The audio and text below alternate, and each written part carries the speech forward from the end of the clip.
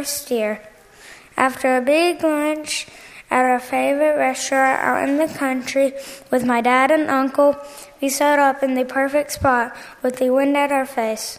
The day was perfect, the weather was crisp, cool, and everything was set for the perfect first year. We sat quietly for a long time. I might have even dozed off. The sun had just begun to set when we heard something rustle in the brush. We watched as a doe walked out onto the grain field. I was getting ready to shoot when my dad told me to wait. He thought he saw something else. After waiting for just a little bit longer, a big, mature buck walked out. We were both so excited, but I was also a little nervous. My dad helped me get the rifle ready. I aimed, and it was my time to take the shot. I was still really excited, but couldn't help thinking about some other things. What if the gun kicked and hurt me? Or what if it was really loud? Or what if I missed that big buck? Would my dad be disappointed in me? This makes me think about Joshua in the Bible. He had a big job and some really big shoes to fill. We know about Moses and all the things he did. He had to do some really tough things while leading the Israelites as God had commanded him. And you know who had a front seat view to all those things? Joshua. So when Moses died and God told Joshua that he would replace Moses, I think Joshua was probably a little scared and nervous, just like I was when everything was set for me to take that big buck. Joshua probably remembered those times that the Israelites got mad at Moses for things that happened in the wilderness, even though Moses was just doing the right things. No one would want to go through those things, but you know what else Joshua saw? He saw Moses overcome his fears, and he did as God commanded. Joshua saw Moses be taken care of by God, and I'm sure that made Joshua feel good. God encouraged Joshua by saying be strong and courageous.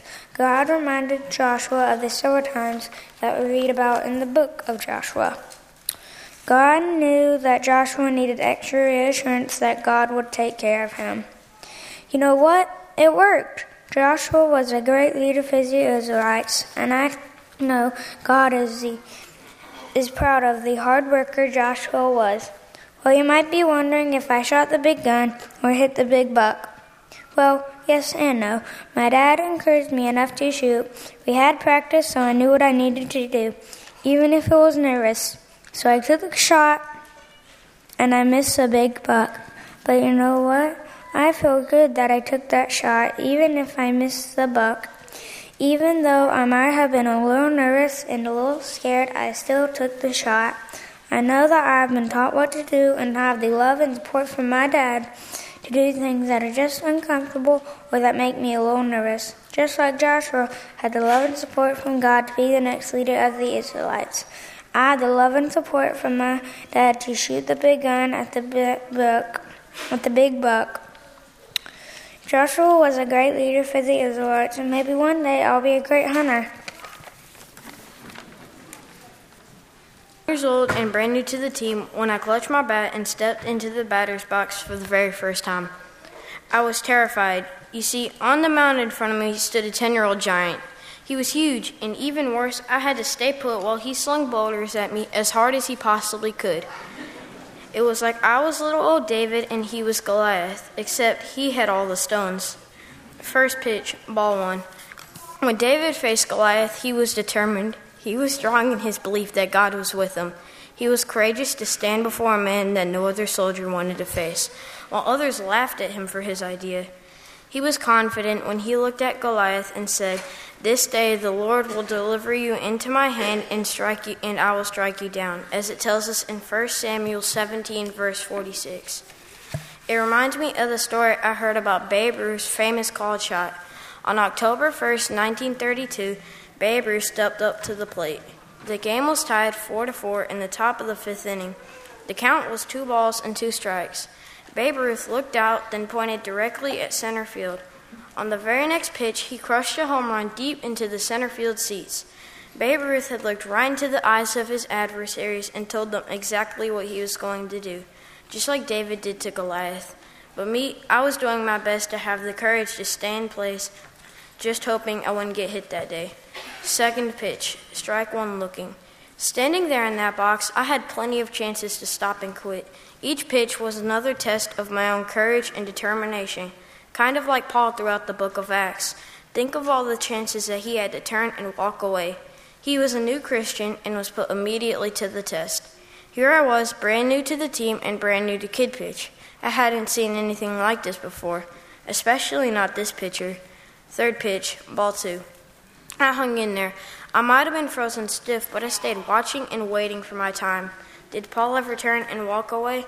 No. In Acts 14, we read that Paul got stoned and dragged out of the city. He didn't quit. He stood there and kept batting. In Acts chapter 16, Paul was thrown in prison. What did he do? He converted the jailer. We read in Acts 18 and verses 9 and 10 where the Lord spoke to Paul saying, "Do not be afraid, but go on speaking and do not be silent, for I am with you and no one will attack you to harm you. For I have many people in this city who are my people." Paul had a coach telling him what to do and guiding him. He had an entire team around him supporting him. He stayed at the plate and kept batting.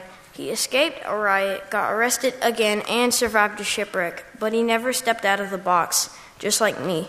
Pitch 4, ball 3. As Christians, we have to be strong and courageous. I have to be strong enough to be a leader through my actions and choices at school each day. I have to be courageous to let my light shine when I may be the only one around.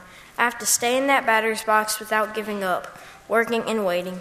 The only problem is we don't know when that pitch is coming. I don't know if I have to wait for the pitcher to catch someone stealing or if he's waiting for the right sign. I don't know if he'll throw me a fastball or a changeup, but I do know that I've got to be ready at all times. Pitch 5, ball 4. I walked. I didn't get a hit that inning, but I got on base. The devil will throw balls to trick me, but when I do get that perfect chance, that pitch straight down the middle, that's my time to swing with all I've got. That's when I show what I'm truly made of. I practice and prepare until the day I hit my home run, and I'm not talking about baseball. The day I hit my Christian home run, that's the day I head to heaven. That's when I play for the greatest coach there is for all eternity.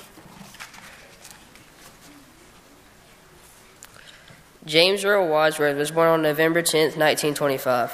His home was in an area of Elmore County known as Possum Trot, just a skip and a jump away from Hopeville, Alabama. James served in the United States Army and was deployed to fight in World War II. At the young age of 19, James was captured by German forces and was held as a prisoner of war. German beatings with their guns against his back were commonplace. His initials inscribed upon his uniform spelled out JEW, which earned him the special care of attention from German war camp soldiers. Repeatedly, James explained to the Nazi soldiers that he was not a Jew, but his explanation did not seem to matter as they cracked his bones with more beatings. James was a believer in the power of God, and at many times he said that his faith kept him alive. He would say, "I knew I was not going to die. I knew my God would carry me through. They said I'd starve to death and tell me to die, but I refused to give up." I watched many of my fellow U.S. Army brothers die at the hands of these evil men. Over time, one Nazi officer seemed to take a particular interest in James in a friendly way. He would ask questions about James's life and family back home in the U.S. You see, in his college days, the Nazi would travel to Possum Trot to pick up their locally famous sweet gum toothbrushes for his family back home in Germany. James' familiar Southern accent and steadfastness through trial made the enemy officer take a liking to him. And the Nazi told him one day to do all that he trusts, and all that he say, and James would get safely out of captivity. The officer instructed James to meet him by the river at midnight. The officer then led him out of camp, and the next day he was put on a train and weighed only 89 pounds. The train crew asked him what he'd like to eat. He chose peanut butter and chocolate. When he returned to the States, he was found to have stomach ulcers from stress and malnutrition, frostbite from having worn-nosed shoes, and a fractured spine from the beatings. James rarely spoke of these events before his death at 89 years, but his wounds served as a constant reminder of all that he had suffered in the 4 months as a prisoner of war. If he ever did speak of these things, it was to say that God had a plan. God brought him home under the most unlikely circumstances. James served as an elder at the Wetumpka Church of Christ for decades. God had more for him to do than just die in a prison camp. James was my great-grandfather, and I had the privilege of living with him on this earth for the first 6.5 years of my life. He was one of God's great men. His strength and courage remind me of Joshua. He lived out Joshua 1:9, which says, "Have I not commanded you? Be strong and courageous. Do not be dismayed, for the Lord your God will be with you wherever you go." From being baptized at an early age to deployment at age 18, to prison camp at age 19, and to 70 years of faithful service, which Christ founded with his own blood. My great-grandfather remained strong and courageous and not afraid because he knew his God was with him. Through hardships and great happiness, he held on to his God. God told Joshua in Joshua 1:5, "No one will be able to stand against you all the days of your life. As I was with Moses, I will be with you. I will never leave you nor forsake you." This promise never changed for Moses, it never changed for Joshua, and it never changed for my great-grandfather. And it will forever be the same for each one of us if we follow the commands of our Lord. Circumstances, no matter how grim, cannot control our God or his plans for those who love him. He always finds a way to redeem his own. He can use anyone, Paul the murderer of Christians, the school bully, or even an evil government to accomplish his purpose. So just when you feel like hope is gone, don't forget that your God is mighty to save. His plan is perfect, and he knows your needs and loves you deeply. Redemption is coming if we remain faithful. Sporting event in the entire universe is the Iron Bowl, the football game played each year between the Auburn Tigers and the Alabama Crimson Tide. On the Saturday after Thanksgiving, the entire state of Alabama, and sometimes the entire nation, is focused either on Jordan-Hare Stadium, where the Tigers play, or Bryant-Denny Stadium, the home of the University of Alabama. No matter their record or ranking, these teams' entire season can be a success or failure simply by how the Iron Bowl turns out. I've been lucky enough to go to 2 Iron Bowls in my lifetime. Thankfully, both were in Auburn, where I was surrounded by, well, more friends than enemies. The first one was in 2019. Alabama was ranked 5th in the country and favored to win, but Auburn played really hard. Auburn took the lead with a huge touchdown right in front of our seats with 8 minutes left to play. But the game wasn't really over until Alabama missed a field goal attempt that would have tied the game with exactly 2 minutes left on the clock. Final score, Auburn 48, Alabama 45. It was an amazing experience, and my dad, my little brother, and I ran onto the field after the game and then went and rolled Toomer's Corner with about 1 million of our, friends. Fast forward to last November, my second Iron Bowl. Alabama was ranked 3rd in the country and had only lost 1 game.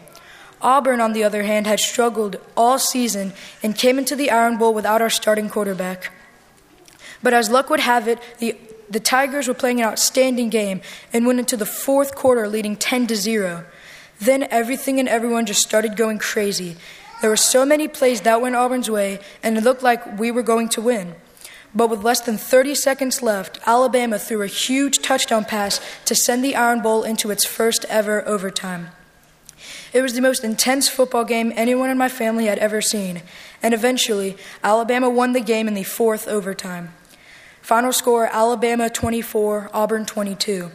Let's just say we avoided Toomer's Corner altogether. Now, I promise I'm not bringing up these 2 crazy Iron Bowls just to force you into reliving the highs and the lows of Auburn football. Instead, I want to use these games to illustrate an important point about strength and courage. Just after Moses died, God installed Joshua as the leader of the Israelites, God's chosen people.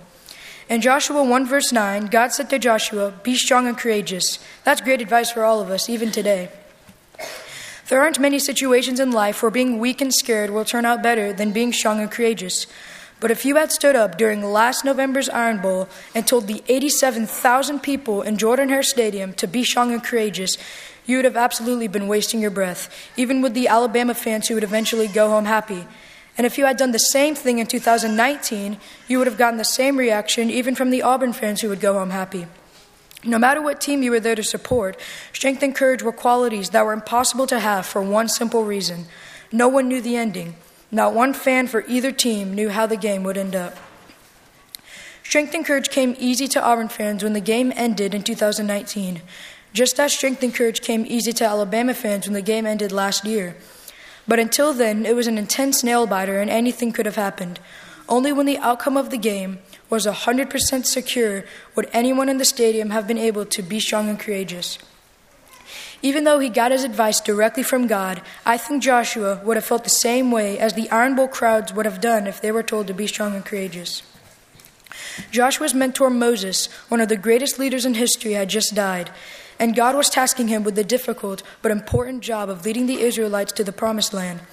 The advice to be strong and courageous would have sounded wonderful in theory, but would have been difficult to achieve in reality. Thankfully, that statement was only part of the story, because just after God told Joshua to be strong and courageous, he also told him, "For the Lord your God will be with you wherever you go." That's how God got strength and courage from Joshua. He told him the ending. Joshua could be strong and courageous because he knew he would never be alone and that God would always be with him. Just like Joshua, we know the ending too. John 3:16 says, "For God so loved the world that he gave his only Son, that whosoever should believe in him shall not perish but have eternal life." And in John 16:33, Jesus said, "In this world you will have trouble, but take heart, I have overcome the world." Believing in God and obeying his commandments will be difficult, but we know that an eternal life in heaven awaits us in the end. We don't have to worry about the world because we belong to the one who overcame it. What a wonderful and gracious God we serve. He doesn't just say, "Be strong and courageous." He tells us we can be strong and courageous because he will be with us wherever we go. He doesn't just say this world is going to be difficult. He tells us that his Son had conquered the world, and through him we can live in heaven. What a blessing it is to know that no matter what team you root for on the football field, God makes the same ending available to all of us, including Alabama fans. Strong. When you think of someone who is strong, I think of people who do not give up on what they are doing, for they are mentally strong. But in today's perspective, that is usually not what comes to mind. What comes to mind is someone who possesses great physical strength. Mental strength is rarely viewed as important. People only look at the physical appearance. But what matters to God is the heart and how strong you are mentally. It is a world of difference. You can be the strongest physical person known to man, but still slip up if you're mentally weak. Now, people like that take that trophy. Samson. He was the strongest man of his time, and he could fight a lion and win with ease, not even breaking a sweat. And Judges 14 verse 6 states, "He tore a lion apart with his bare hands as he might have torn a young goat." But he was not strong mentally, for he commonly stole clothes, once even burned down an entire field just because he was angry. Samson, being weak, confessed to Delilah that he would lose his strength, that is, if his head was shaved. Judges 16, verse 15 and 17. While he slept, she cut Samson's hair, draining his strength and rendering him helpless. Even though Samson was not the strongest mentally, Job was. One day, Satan came up to God, wanting to challenge Job's faith. Now, the rules were simple. Satan was allowed to do anything to Job as long as he did not kill him. So Satan did what he could. He killed his livestock, children were murdered, and his body was diseased. He was at his lowest of lows, in which he was never born. Even his wife told him to curse God and die. Job 2, verse 9. Now, how about Jesus, one of his own disciples? Someone who walked and talked to Jesus daily. Someone who God himself chose to be one of his closest friends. Now, it sounds unlikely, right? One night, Jesus predicted to Peter that he would deny him 3 times. Just as Jesus predicted, 3 people asked him if he was a friend of Jesus, and Peter denied knowing Jesus every single time. Mark 14, verse 27 through 31. Now, all these men fell short of God, and how do you feel when all these men fell short of God, and all these men felt hopeless? How do we feel when we are in these situations? Even I have felt hopeless. And back in middle school, I was pressured to be something I wasn't. I compromised my beliefs and hopes just in order to fit in. Just like the men above, I was mentally weak.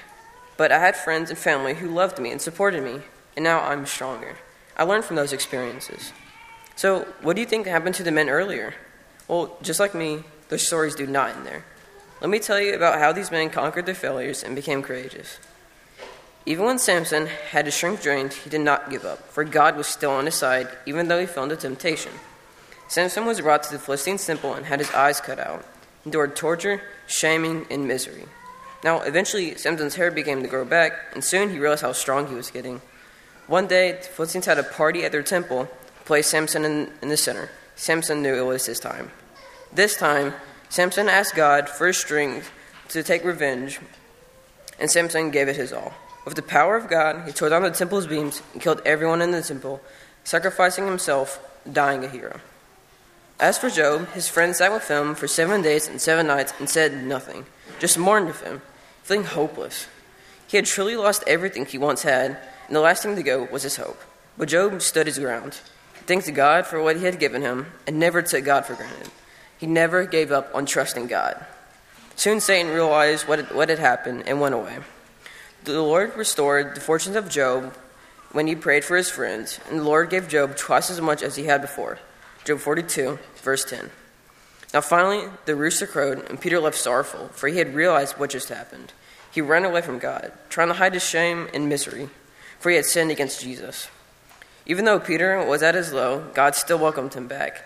He became one of the greatest disciples, preaching the first sermon on the Pentecost, and was a leader of the early church. Even though it may seem like you are hopeless and mentally weak, there's always a redeeming quality in you. When Samson, putting his trust in God, when he was chained to a pillar, God restored the strength that he had lost. Job, losing everything he had ever owned, and even his wife telling him to curse God and die, but he still stood his ground. But his trust in God restored all that he had lost. And finally, Peter, denying that he knew Jesus, eventually became one of the greatest disciples known to man. These examples and many others are given to us by God so we can learn. When we are mentally weak, there's always a redeeming quality in us.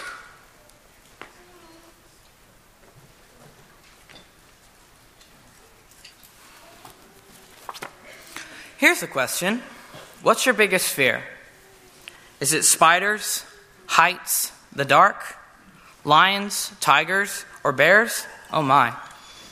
But seriously, whatever it is, I'm sure that you have some sort of fear, whether it's big or small. When I was little, I was afraid of the dark. I couldn't even sleep without a nightlight most nights. But eventually, I got over that fear, and ironically, I sleep with a sleep mask every night. That might seem like such a little fear, but at the time, it felt astronomical. I sometimes wonder, why was I so afraid of such a small little thing? But sometimes fears can be really hard to deal with. But now I know that there are two choices. I can either give in to my fear and let it control me, or I can be courageous and push past my fear. These two responses to fear are mentioned in Numbers 13. 12 spies were sent out to scout out the land of Israel.